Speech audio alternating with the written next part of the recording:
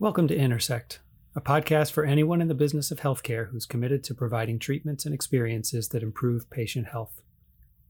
This podcast tells stories of behavioral science in action. In each episode, we focus on one person facing healthcare-related challenges, and a team of micromass specialists works to build them a more ideal experience. Sit back, enjoy the story, get to know our team and our process, find out how our behavioral expertise and creativity can help change lives. Micromass Communications presents Intersect. Did they say where to park for chemo? Honestly, I don't remember. I think it's in the same lot as usual. Okay, here we go. Rachel and Walt are pulling into the parking lot at Guilford Hospital. It's March 7th, 2020. 5 days earlier, 2 hospital employees were diagnosed with COVID-19. But for someone living with cancer, chemo still has to happen. I don't think they'll even let us both walk up to the front entrance. There's supposed to be a tent where they can take people's temperature. I mean, can we at least both be there for that part? I don't think so. It's only for people who are going into the hospital. Okay, here we are. Masks on. Masks on. Check. I love you.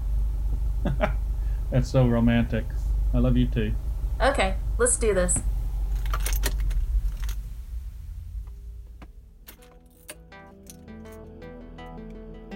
Let's rewind a few months.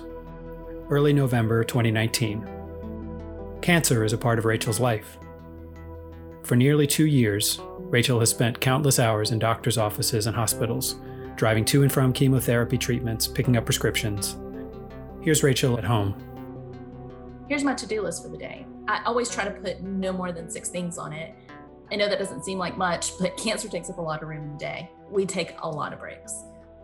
When we talk about it, we've just kind of abbreviated it.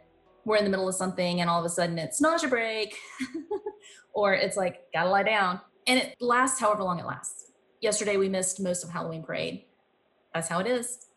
I usually don't get done with the dishes and everything until almost midnight, and it takes me about an hour to fall asleep. I have a recurring dream about filling out insurance forms and paying hospital bills. Here's the thing. Rachel doesn't have cancer. Her husband does. For nearly 2 years, she's had to adapt to the routine of living with cancer, just like her husband Walt has. She doesn't feel the physical pain, but it affects her almost as much as it affects him. It's when Walt hurts, I hurt. I look at him doubled over in pain, and all I can think is, I'm not doing enough to help him. All I can do is sit on the floor next to him, hold his hand.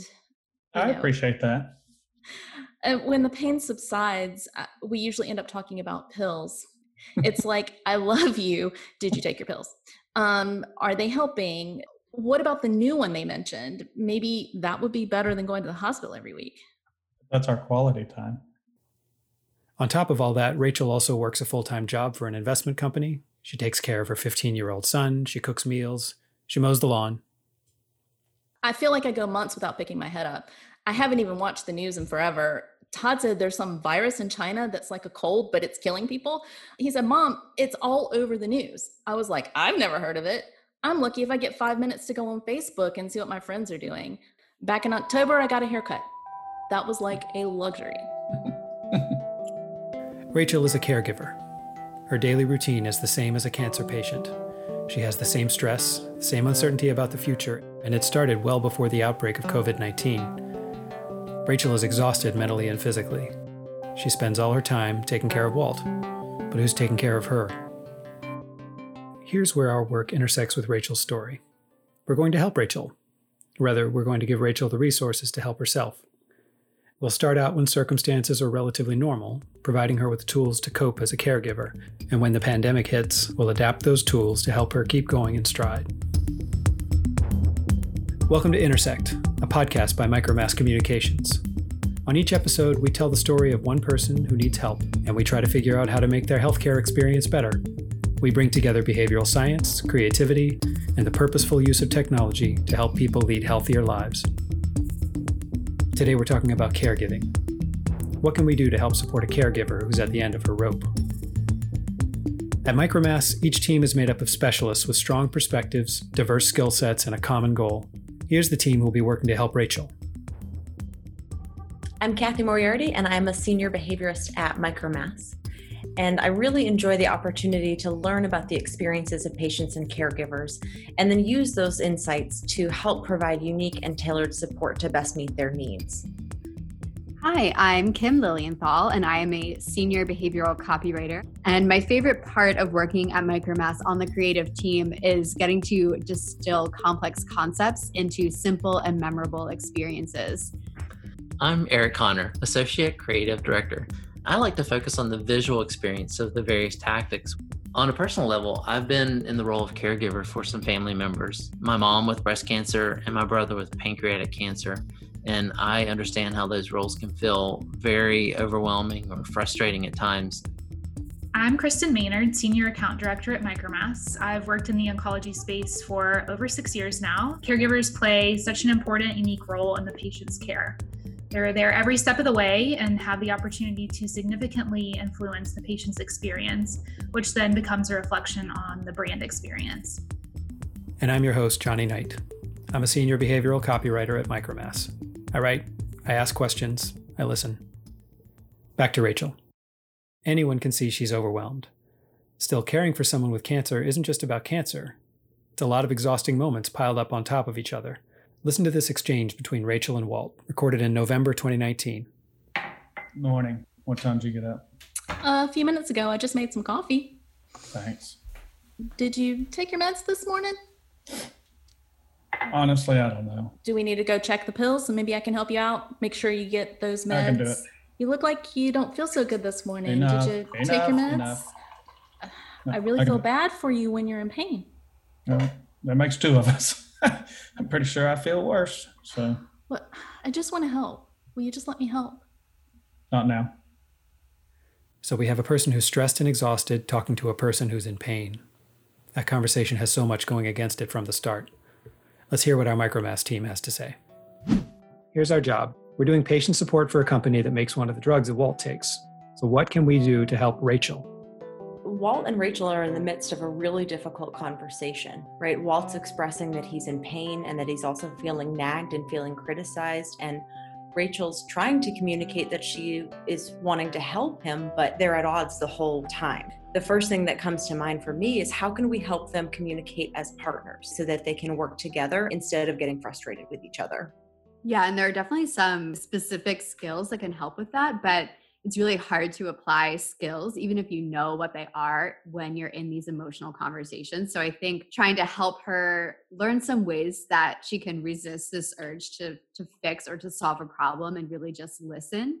It can be hard sometimes to take that step back and self-reflect because we talk all the time, right? So we sort of take communication for granted, but it is important to know that there are some really simple yet very instrumental skills that can help make a conversation go more smoothly. One perspective that comes to mind is motivational interviewing. One of the really foundational skill is reflective listening, where in this case, we'd be showing Rachel how she can use Walt's own words back to him to really demonstrate that she's listened to him without trying to put her spin on it. And I think that type of reflective listening is not very intuitive to most people.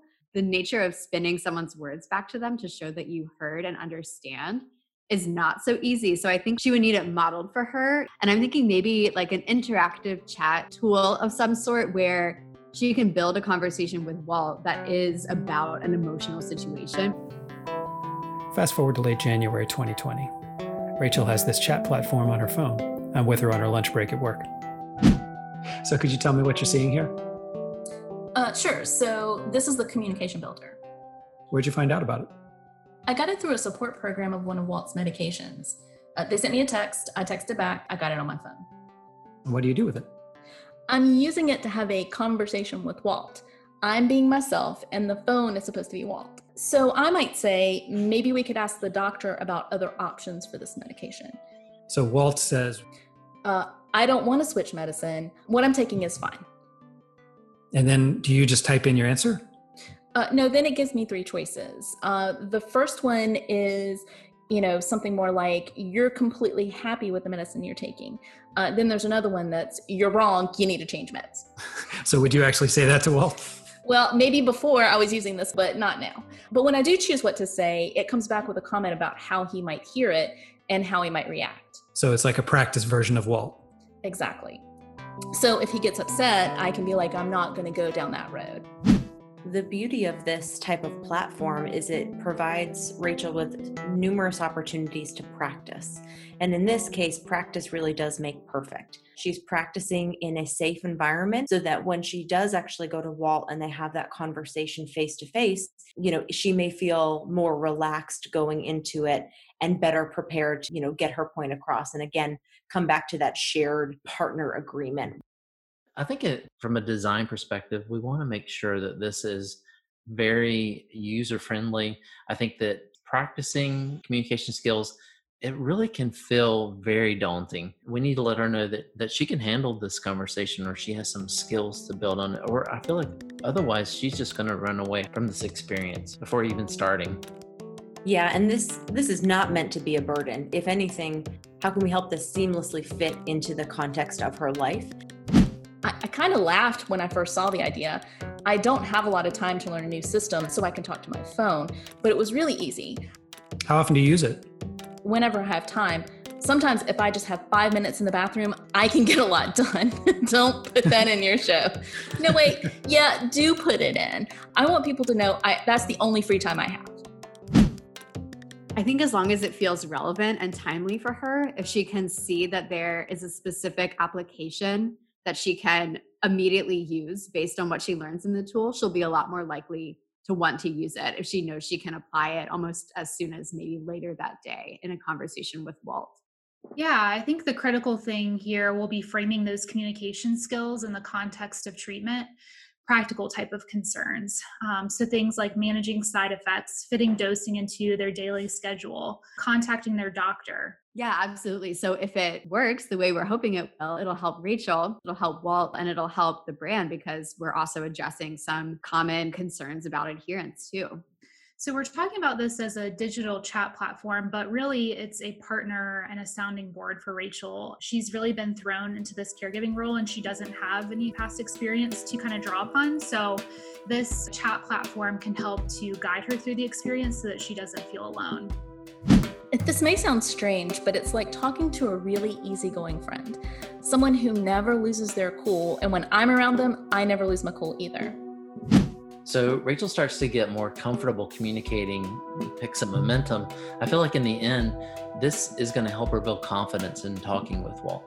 Yeah, so the brand is providing her with Walt's medication, but it's also providing support for her. So she'll start to associate not only that clinical confidence with the brand, but also from a holistic standpoint, she'll have confidence in the brand to address any practical, physical, emotional needs.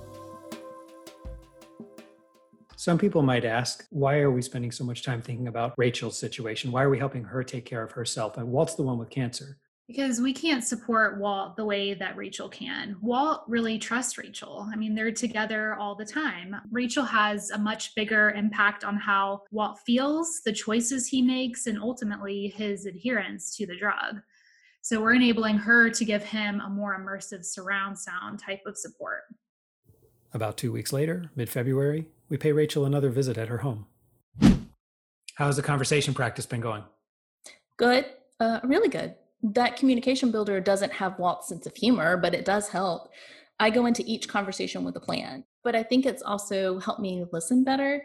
I can still speak my mind, but I know how to say it so that we don't get into an argument. Good morning. How'd you sleep last night? Same as I always do. Woke up several times. Medication just makes me restless. I can't get a good night's sleep. I'm so sorry. I was really hoping last night would be better. Well, it doesn't help that you're always doing dishes at midnight. You have got to stop doing the dishes that late at night.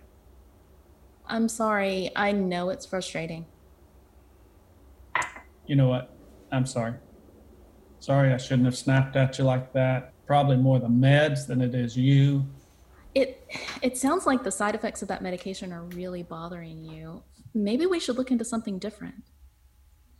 Yeah, probably could. So with a little practice, Rachel has strengthened her communication muscles. That conditioning is going to come in handy in about a month when things get even more stressful. She's made some progress, but she's not all the way there yet. Hello, listener. I want to take a second to check in. As you listen to this story, does anything from your own business experience come to mind? Have you ever thought about how your audience's thoughts, feelings, and actions might be contributing to the challenges you're working to solve? In this episode, our Micromass team uses their detailed understanding of health behavior to meet Rachel where she is. As you listen, think about how that approach could fit into the context of your business. Whatever goals you want to achieve, ask yourself how Micromass may be able to help. Okay, back to the show. So what about you? How are you doing? Me? I mean, What does that mean? I don't know. I guess I should say I'm doing fine. I haven't gotten fired from my job, so we still have health insurance. Walt's alive. Todd's doing pretty well in school. But Every day I feel like I fail. I never get anything done on my to-do list. There's always something I forget or I mess up. I run out of time. you have a lot to do. But that's no excuse. I'm basically here to keep these two other people alive. If something happens to one of them, I can't say, well, tough luck, I had a lot to do. So you ask me how I'm doing? I'm walking up a mountain carrying two people I love. One of them's a teenager and the other one has cancer. So how the I'm sorry. It's okay. No, I'm really sorry. I didn't used to snap at people like that. Now I do it all the time. Caregiving is about more than communication. Let's see if our team can help her with how she's feeling. For Rachel, the stakes are incredibly high right now, and she's feeling the pressure. And some of the pressure I think she's placing on herself. And I think because of that, she may be missing the fact that she's probably doing better than she thinks she is.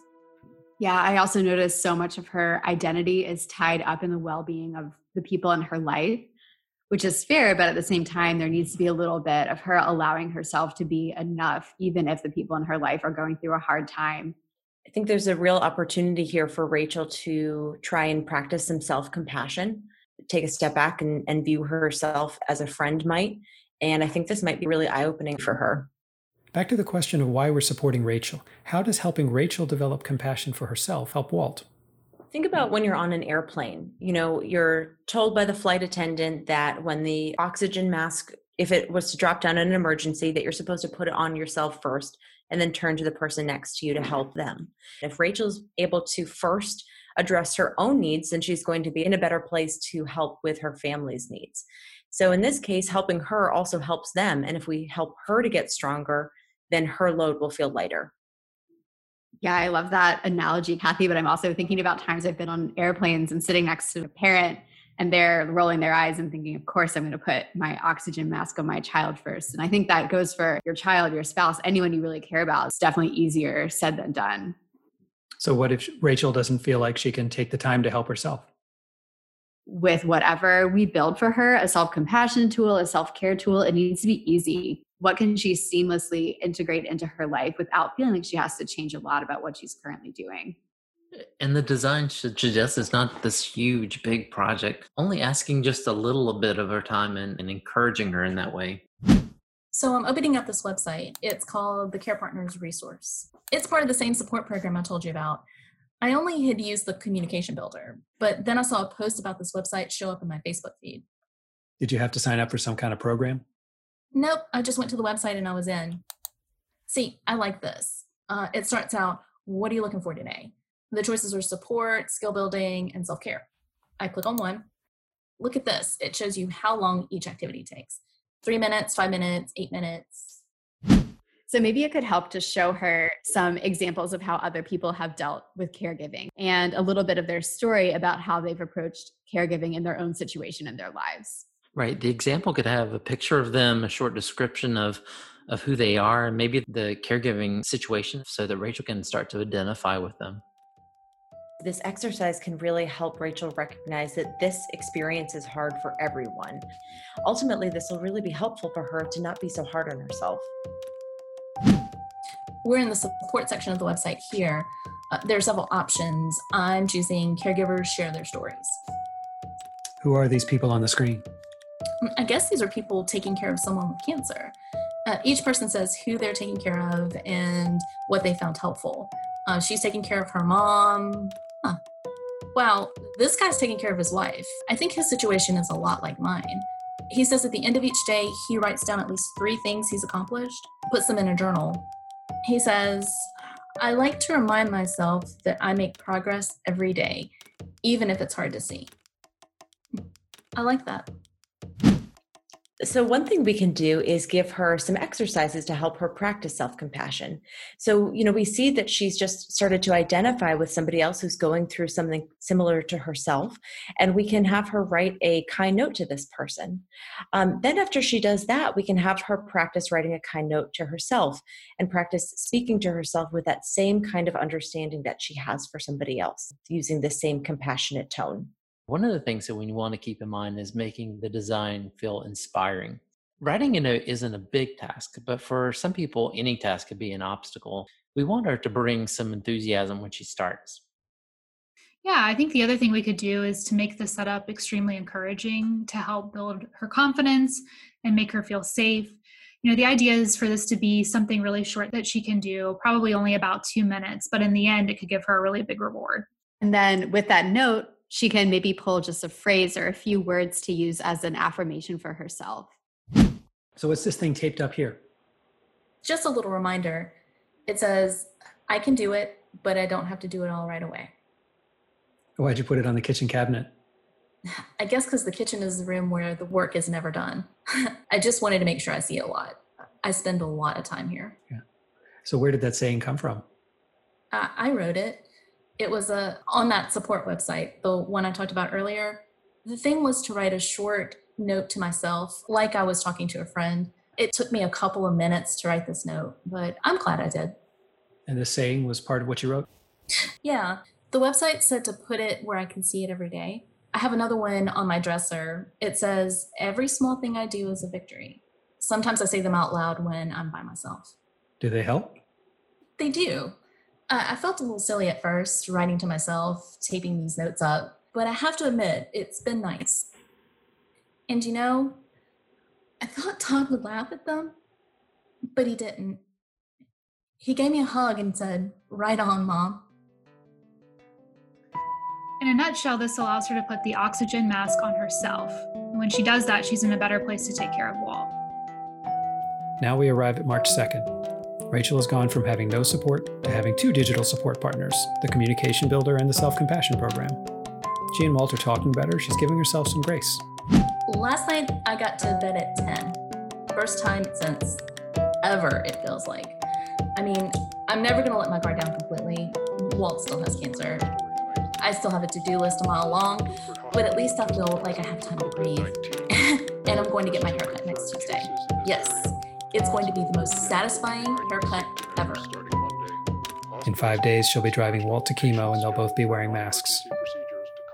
The skills she's been developing are about to become even more vital because sometimes life takes you by surprise. It should be over by 6, and I'm sure that'll give me plenty of time to get home from the stylist. So thank you so much. Wait, are you seeing this? Hey, Allison, let me call you back. Walt! To be continued. This has been episode 1 of Intersect. Join us for episode 2 as the team works on ways to help Rachel and her family navigate the COVID-19 crisis. In this episode, we helped Rachel develop some essential caregiving skills. We created a chat platform for Rachel to improve her communication. It allowed her to practice reflective listening without pressure, building her confidence for when she talks with Walt about his medication. We gave her a multifaceted website, the Care Partners Resource. It offered her a window into how other people handle caregiving, providing inspiration and helping her understand that she's not alone. And we introduced her to self-compassion with the activity of writing herself a kind note and using it to create positive affirmations. For more than 2 years, Rachel has been under the weight of so much stress and self-doubt. Now her confidence is growing, and she can finally let herself be enough. Find out how she uses these skills, builds on them, and discovers new ones in episode 2. In the meantime, if you'd like to see sample images of the Communication Builder and the self-compassion tools that Rachel used, If you want to get a sense of what they look like and how they work, click the links on our podcast page. For now, I'm Johnny Knight. Talk to you soon.